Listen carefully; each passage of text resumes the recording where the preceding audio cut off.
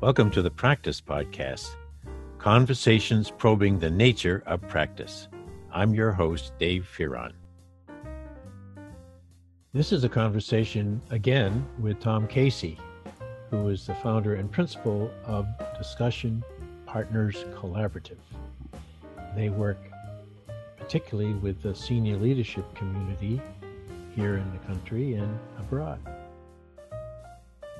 Tom always has something very in the moment that he writes about and certainly consults upon. And he's a trend watcher. And today we have a conversation about where have the workers gone? Where's our workforce when we finally realize we need them here in this country and perhaps in many other parts of the world? Where are they gone? So he'll tell us, and he'll tell us what we need to do about it. Not in specifics, but it boils down, in my recollection from this conversation, into managerial leadership, the very practice that Peter Vale and I have focused on for our whole careers. Managerial leaders, take note. Whatever you need to do now to change your minds and try something different regarding keeping and developing a workforce, don't delay. Listen to Tom Casey. And I think anyone else who's listening will find out that you are, as am I, part of that workforce that's either aging out or not being born. So here's Tom Casey.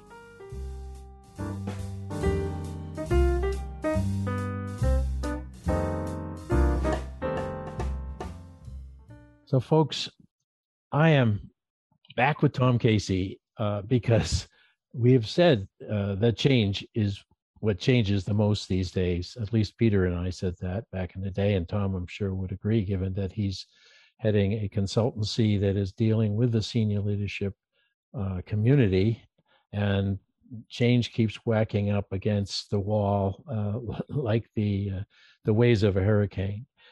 A bit of hyperbole there, Tom, but one of the things that we left off on when I had my last conversation with Tom was what's happening then, COVID-wise, et cetera, with that workforce, the very group of people writ large that at least this country really needs to be at work, either at home or together. So maybe that's also an issue about practice, because every one of those persons, if you boil it down to Joe Doe, has something that they are very good at doing and would be lovely if they got paid for it. So, right. Anyway, what do you think?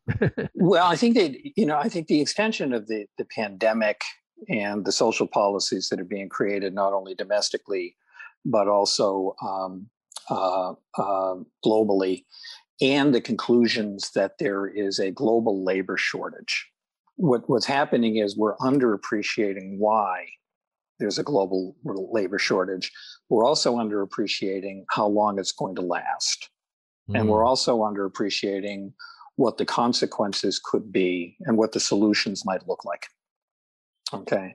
And I'll give you an example. We published a white paper that's now gone viral on multiple platforms back in July. And the white paper was actually driven by some irritation. Okay, because within the discussion partner framework community, we think about these things. I mean, it's one of the reasons that people think, in addition to charm and wit, they think we have some insight. Okay. And so, what was happening is we were getting a little sick and tired of reading that the labor shortage will go away when the generosity of unemployment benefits is suspended. Yep. Okay. That seemed to be everybody's conclusion. Yeah, I saw that. Yeah, and frankly, there was probably a little of that, but that to us was a really just not. I started to use the word sophisticated, but an informed response to a problem that is going to be with us for quite some time. Before the pandemic, we were suffering a labor shortage. Okay. Before the pandemic, places in Europe were trying to reinvent their social benefits programs because of the shift in demographics. Okay, you could no longer afford the generosity of the pension plans in France. Okay, because there were going to be too many older people taking advantage of it and too many younger people paying into it. Mm-hmm. So, the thing is, we've come up with this working hypothesis of the labor shortage that's got 4 dimensions to it. Mm-hmm. Okay. And the very first one is, embrace the horror. It's not going away. Okay. And therefore you need to go to school on the root causes of it. Not be influenced by the media, not be influenced by a conversation, but it is incumbent on you and your enterprise to go to school on it. Second is, you need to start thinking of alternatives that can obviate what will be extreme difficulty in finding and retaining the people you need to grow your enterprise. That's just the way it's going to be. The third is that some of those solutions may not be human oriented. Mm-hmm. Okay, that they could be artificial intelligence, they could be robotics. And the fourth is, the first line of defense to deal with all of this as a problem is the people working for you now. Okay, that's the working hypothesis we have. You can't blame the labor shortage on the generosity of the unemployment benefits of the CARE Act, because many states suspended those payments, and frankly, it was not material in terms of dealing with the labor shortages they have right now. Right. And we're also seeing traditional recruiting mechanisms just not working. For example, I was had a Zoom conversation with the Chief Human Resources Officer of a global cancer healthcare provider who took an ad out on LinkedIn offering, very, very generous sign-on bonus, did not get one applicant. So that's a lot of people will be seeing that. So it's a national organization. It was a highly priced skill. It was for nurses, and it was a very generous sign-on bonus. And he heard crickets. That's a sign. That's a sign of the 4 things you just said. Well, it's unfortunately it's starting with embrace the horror. Yeah. So at the risk of running back into Chillerama movie theaters here, but the reality is the reality is that it's not going to go away, and we need to understand. I mean, David, both you and I are boomers, and as we've talked before, there were 87 million of us born. My children's generation, their Generation X, there were only 44. Uh-huh. Okay.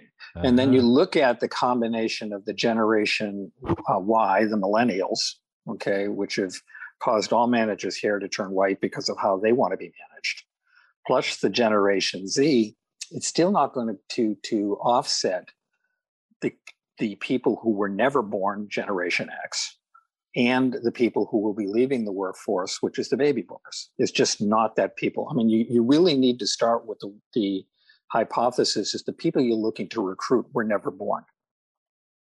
Okay. I'm going to put an underline on that one. Underline, italicize, exclamation point. The people you're looking for were never born. And cloning is just not an option. So, just start thinking along the lines of this. There is this problem, and it's not going to go away. Okay.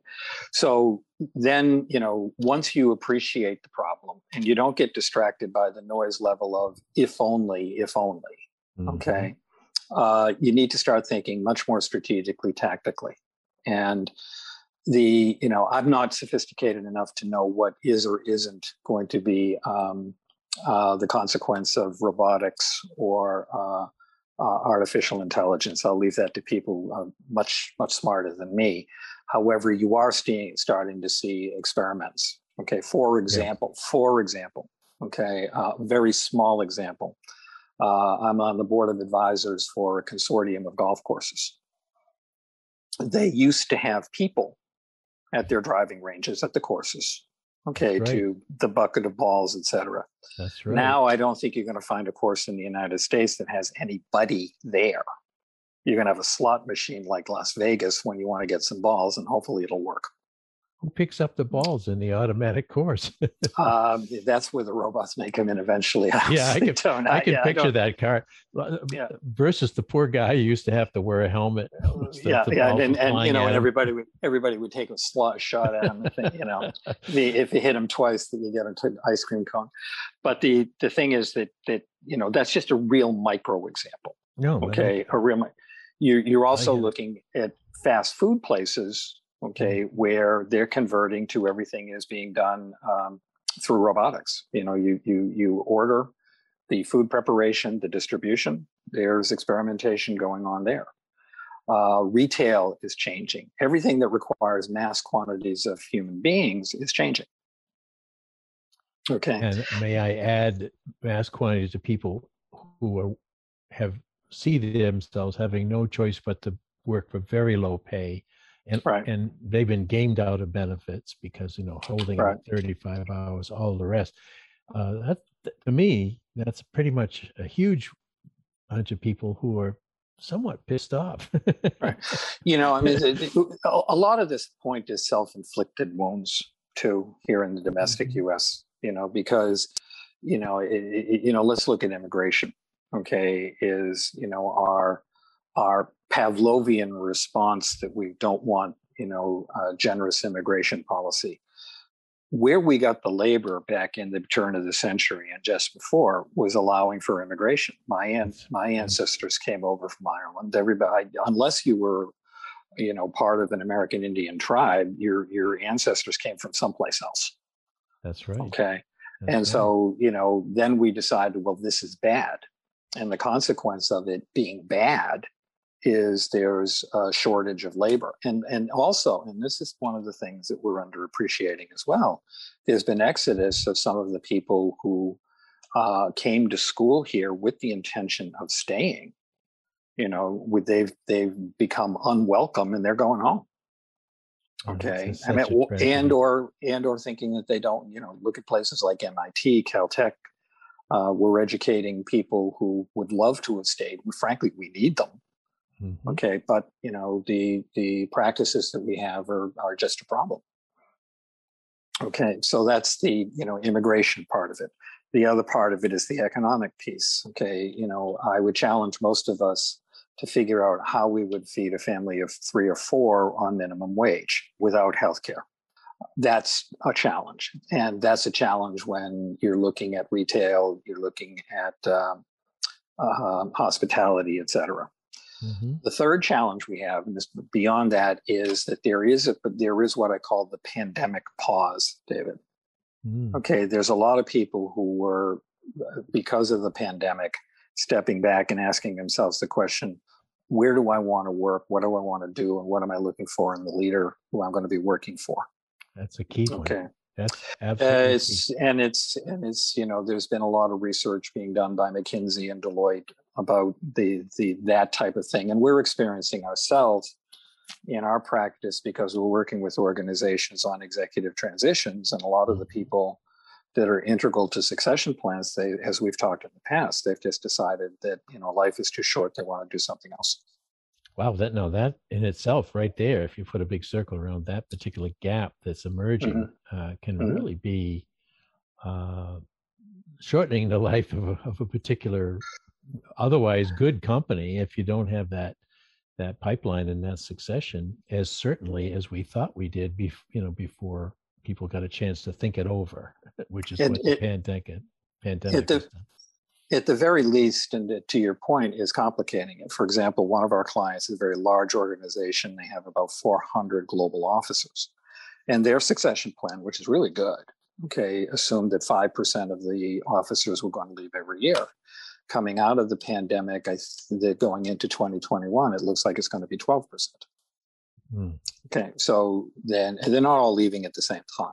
Okay, but the thing it calls into question is the readiness of the successors, and for another more strategic assessment, as we've talked in the past, as we take the view as the leadership development programs unless they are reinforcing some of the softer skills, probably need a rethink as well. So it's a very large, complex problem in terms of the labor shortage, starting with just the shortage of human beings. Okay, and then everything else is a consequence of that, and requiring not a rush to judgment or a constant refrain of things that, frankly, are just not accurate.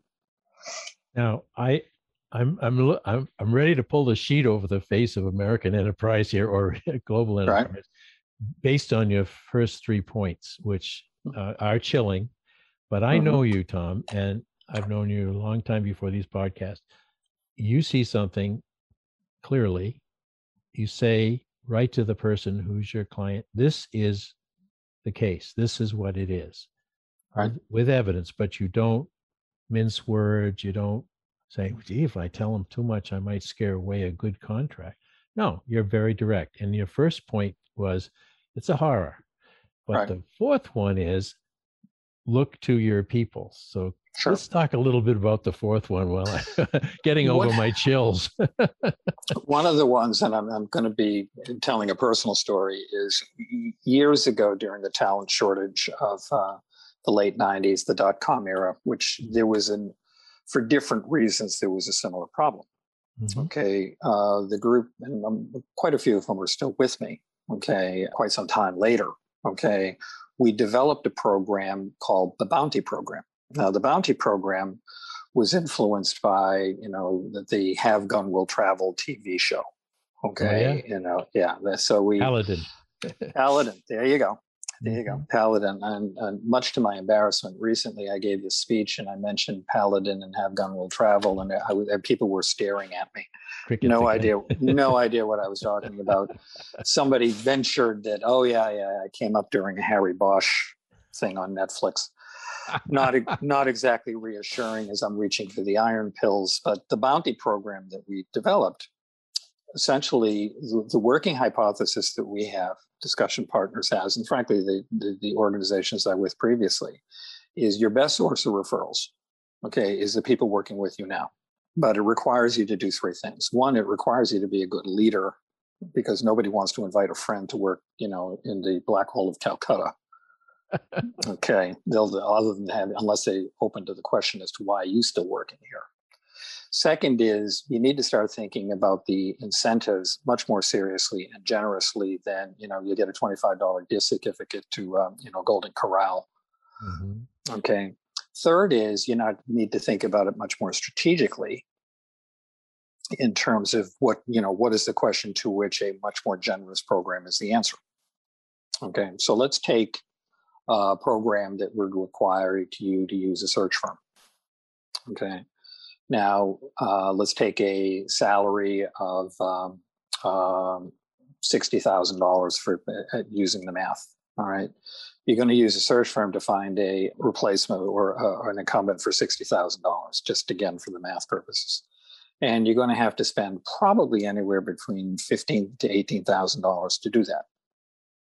Okay. That's money in the hopes that the search firm finds somebody that's qualified and they will stay. What happens instead of giving 18 to a search firm, you give 10 to one of your employees? Okay. 10,000 to a lot of people would represent fairly serious money.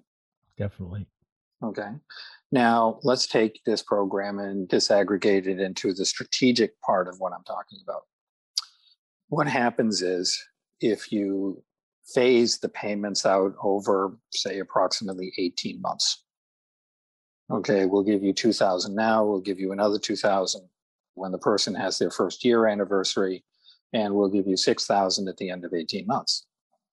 The very first and you have to be there in order to collect it. The very first strategic issue here is, okay, well, that helps your retention. Okay.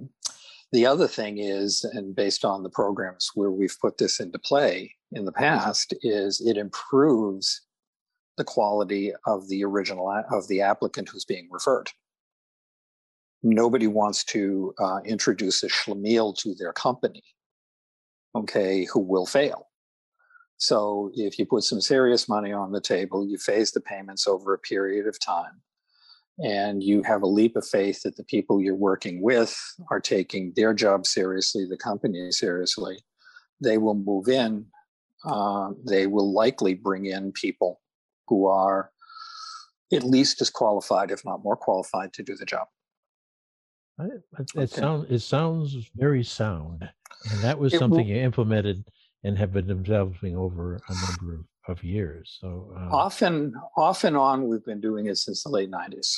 Yeah. Okay, because when you had the war for talent coming in, things like that, one of the things that and I'm sorry, this is where my less than delicate language came in. We were, the group of us that created this program, we were a little sick of hearing that it was the quality of work life. Oh yeah. And we had this come up, and so I'm not going to tell you the company I was with, but it was a large global company, and we were developing a strategy for attraction and retention. Mm-hmm. And I was in New York. I was surrounded by people, and I said, so what should we tell our clients to do? Okay, and number one was, improve the quality of work life. Okay, this would have been the late 90s. And just before we broke, I'm looking around the room and everybody looked like me. And I said, it's like 3:00 on a Friday afternoon in New York. I said, if there's anybody still here who's younger than we are, could we get them in here and test these ideas? And we were way off. We were totally off. Wow. And what they were saying, folks, if there's no quality of work life, we're not going to stay anyway. Okay, that's not a benefit. That's not a benefit you're giving us. It's something you'd better give us in the first place, so we're out of here. Okay. Yeah. What they were looking for was three things. One is they wanted more money. Okay, who doesn't? Second is they wanted more opportunity in their careers. Who doesn't? And third is they wanted more investments in their own learning and development. Yay, I'm for that. Okay, sure. But organizations were instead going to, give,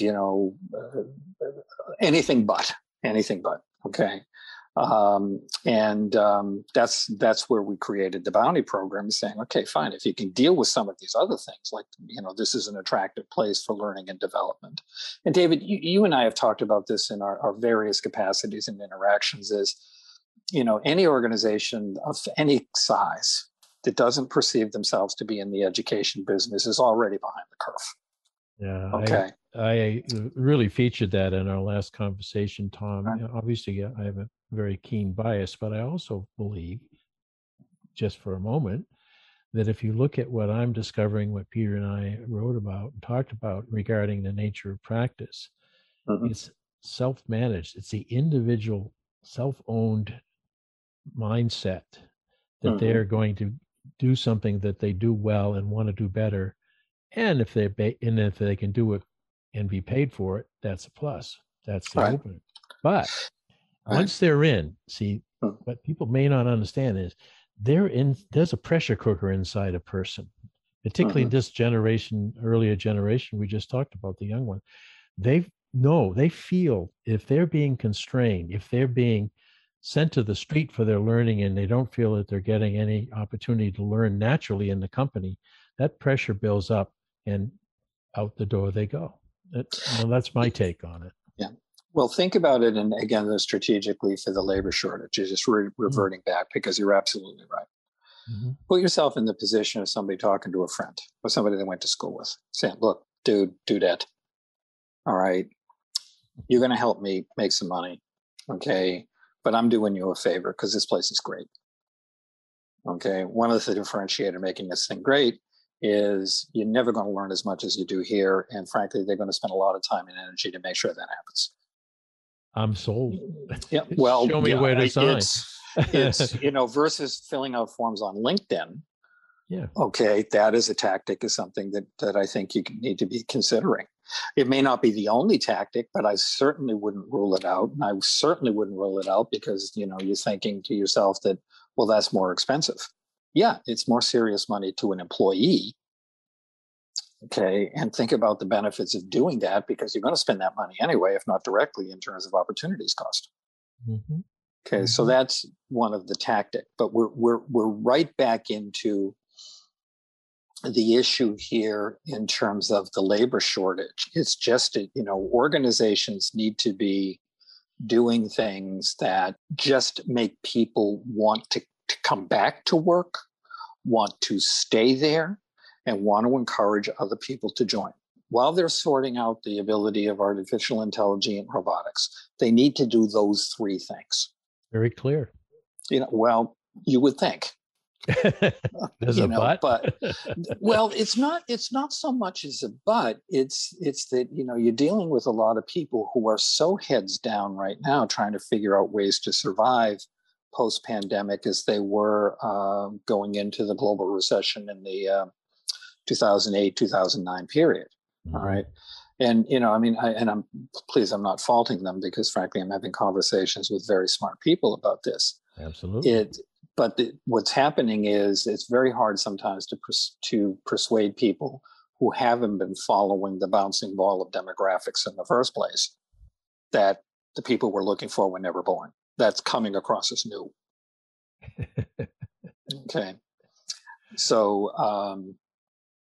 and the other issue here is that programs around this, particularly if you start introducing robotics into an enterprise, are going to be based on trial and error and pilots, and frankly, some other investments they have to make. So it's not a simple problem to solve, but it's going to require an array and menu of solutions, starting with an awareness of how serious this problem is and how long-term it's going to be. I'm thinking of what happened a few years, maybe a couple of decades back now, when there was, in quotes, a labor shortage, meaning that they didn't want to pay U.S. workers enough per hour with benefits. So how did they solve it? They went to Poland, they went to China, They went to Vietnam. Right. And now we've seen now that if you're going to be throwing the ball that far from one end zone to another, there's a less of a chance now that it's going to land in the hands of someone who you want to catch it. So pushing that analogy a little bit, Tom, can you predict that some will say, well, we'll buy what we need in India or in Ireland and other places, and now we got a global competition for the people everyone wants to hire? Right. Well, let me answer it in three ways, as being a typical consultant here. One is, I'm from I live in the greater Boston area. Okay. And back during a healthcare labor shortage, we were recruiting nurses from South Africa. That's right. Okay. Not easy to do with the newer immigration policies. Okay. But at the time I was thinking, well, lucky us, we can afford to do that. But where does that leave South Africa? Yeah, short of nurses. It's certainly not in a good, advantageous position. So, right. We need to think globally around, where we recruit and frankly, how we do outsourcing. Outsourcing back in the 90s, early part of the 2000s was a huge, huge political football. Okay. And you can get cheaper labor overseas. Yeah. Okay. The question is, how good is the labor? And in reality, are we making sure that those people aren't being taken advantage of, which in many societies they were. Absolutely. Okay. Yeah. The other part of that, so there's the global community citizen part of this you need to think about. Mm-hmm. The other issue here is you picked on Ireland. You mentioned Ireland. I was the chairman of a pension committee in Ireland with their oldest and at that time largest retailer in Dublin.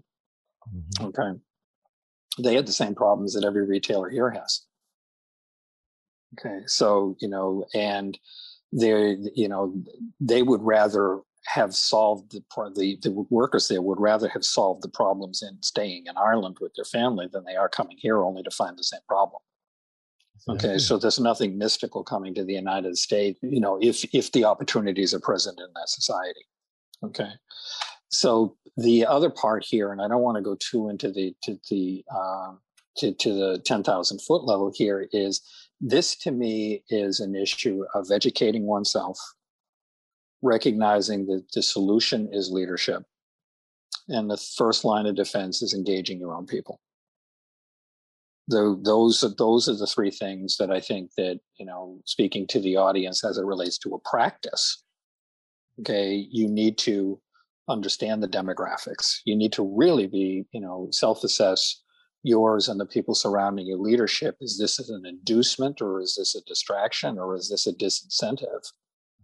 Okay, and then come up with creative ways that you can engage your own employees to help you solve this problem. This puts pins the donkey's tail on the chief executive officer, the chief financial officer, chief operator, that group that you've been working with. And Peter Vail worked tirelessly for his whole career on the issue of adequately, with a big question mark, preparing managerial leaders. And they'd be sent out from the various schools that he worked and where he taught or where he was dean. And even what I'm working on in editing the piece that he's got in the manuscript, he's very concerned that by virtue of how we prepared MBAs and beyond over many years, we've sent people out, Tom, who can't do what you just said. Their heads are quantitatively or tipped or tilted, etc., and that they're not really confident, and I'm generalizing now, not putting words in Peter's mouth, that they can make that personal shift in their practice from the way they practice managerial leadership to how they're going to have to practice managerial leadership, not someday, but now. I'm going to use a case example to reinforce your point, David. One is one of our salespeople, this is years ago, okay, took me out to see a person who had just been appointed to the Chief Human Resources Officer position of a very large division within this company. Okay. And he came from operations. All right. And this was part of their succession, is move from operations into non-operations. And then, we'll see how you do. Okay. Yeah. So they bring me out to meet with a person, and really very smart, very introspective man. And he says, I need to know about HR. I need to learn what it is to me about HR. And I looked at him and I said, why? And he says, well, I don't understand it. And I said, and that's not your job.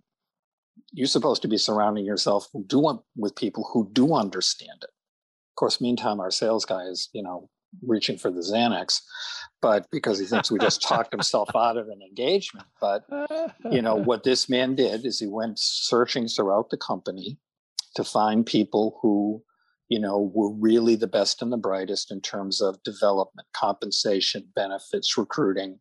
He developed a SWAT team, and now he's pretty close to being the CEO of this whole global company with hundreds of thousands of employees. Well, not only is the advice that you gave him in a very direct fashion, but it seems to me to answer a bit of my so-called complaint, because what we could prepare managerial leaders to do is just that. To, yes, of course, become acquainted with the field that you're going to be doing some leadership in, but leading is making relationships happen, sustaining them, and providing an environment within which people can work across those relationships and make good things happen. That's what we call the OB way, the org behavior way, in a sense, or the org development way. We've had our own names and models and so forth. But to me, my gut is telling me that we absolutely have to find people like the person you just described, and people like you who give them, the straight poop about what they need to do. Yeah, or salespeople that eventually will finish their therapy. But the other part of it is, and I'm a big believer, is you can move mountains with surrounding yourself with very smart people. And I'm going to revert back to the labor shortage as something that I don't think any CEO can fix on their own. He or she is going to be restrained not only by their own imagination, but also, frankly, by time. Okay. They need to surround themselves with people who will also appreciate the magnitude of the problem just like they do. Okay. But, I mean, one of the things that, I look at the office of the presidency of any country. Okay. He or she may be, Chancellor Merkel has her skills. Mr. Biden has his skills. There's this need to take it seriously and move on in terms of to take it seriously and to surround yourself with good people who appreciate the problem and come up with innovative solutions. We've used the historical metaphor of Roosevelt going into his first cabinet meeting, where he said to his folks, now what? Go back to your respective departments, try anything. If it works, keep doing it. If it doesn't work, try something else. Yeah. So, you had a huge trial and error issue here. And one of the things, and I'm going to pick on President Roosevelt, there was a quote that I read recently from 1932, where he said, the office, words to the effect, the office of the presidency is the platform by which you have to take risks. You have, the moral leadership of the presidency is something that people are looking to you to provide the answers. Mm-hmm. All right. You may not have them. You may not have a clue as to what they should be, but that's what people elected you to do. And it's the same thing that the boards are looking to the CEOs, and the CEOs are entitled to look to the boards, and both are entitled to look at the people who are, getting good money to come up with innovative programs. Mm-hmm. The only unacceptable option as it relates to dealing with the labor shortage, in my mind, is ignorance of what is causing it and timidness in terms of being innovative in terms of the solutions you come up with. If both of those exist, I would not want to be investing in your stock. This is a great conversation, and I'm looking at my clock. In a way, Tom, you've just given us a really good finale point for this particular conversation, but not the last time you and I will be talking, because I learn something all the time. I'd like you to give your company a plug. It's Collaborative. Sure. Yeah, Discussion Partner Collaborative. Again, what differentiates us is that we it's a research-oriented consultancy, David. We're always doing pulse surveys, publishing, periodically books. But, frankly, we do it out of paranoia. We want to be able to say to the clients, we're about a chapter ahead if you could possibly be patient and listen to our thoughts. Well, I think that's that you just confirmed what you said others ought to do. Your own approach for years since you found this organization is that there's more smartness among people than by one person, including you, who's a very smart person.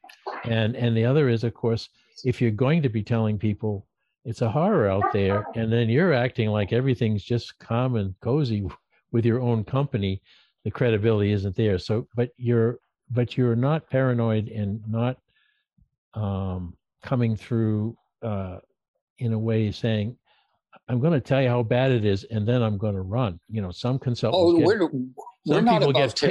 get paid to say how bad it is, and they'll say, well, good, and I'll send a minion in to work with you. But you actually continue, as long as you have the relationship, to help these people sort through, figure out where the smart folks are, how to organize, get a collaboration going within their company. Is that a good pitch for your wonderful firm? It's a better pitch than I came up with, which I'm not sure paranoia is a selling point. But I think that, and again, David, we're not above trying to terrify our, prospective clients or existing clients. Sometimes we think that works out pretty well too. But the thing is, we believe the biggest danger is the assumption of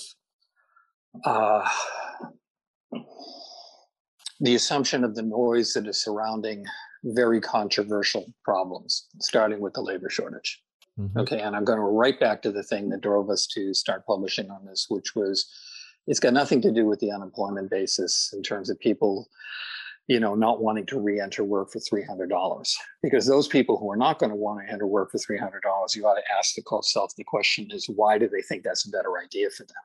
So that few in number people, can't fault them for being able to add and know what their checkbook looks like. But that's not the problem we're having. The problem is starting with the demographics.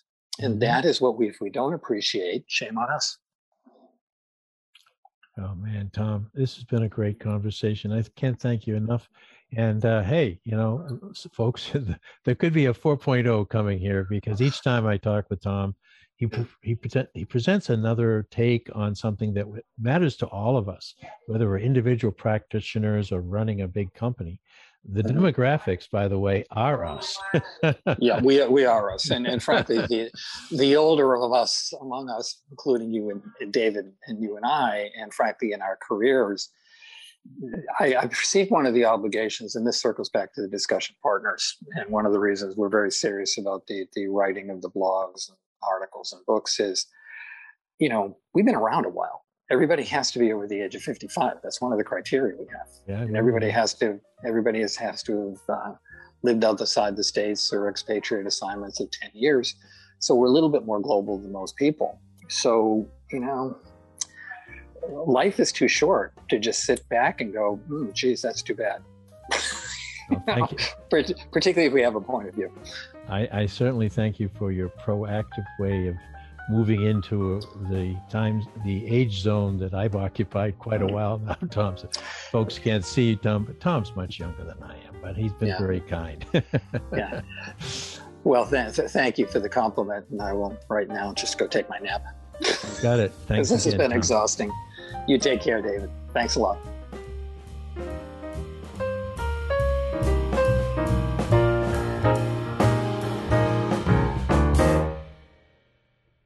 Thanks for listening to the Practice Podcasts, where we discuss practice with a capital P.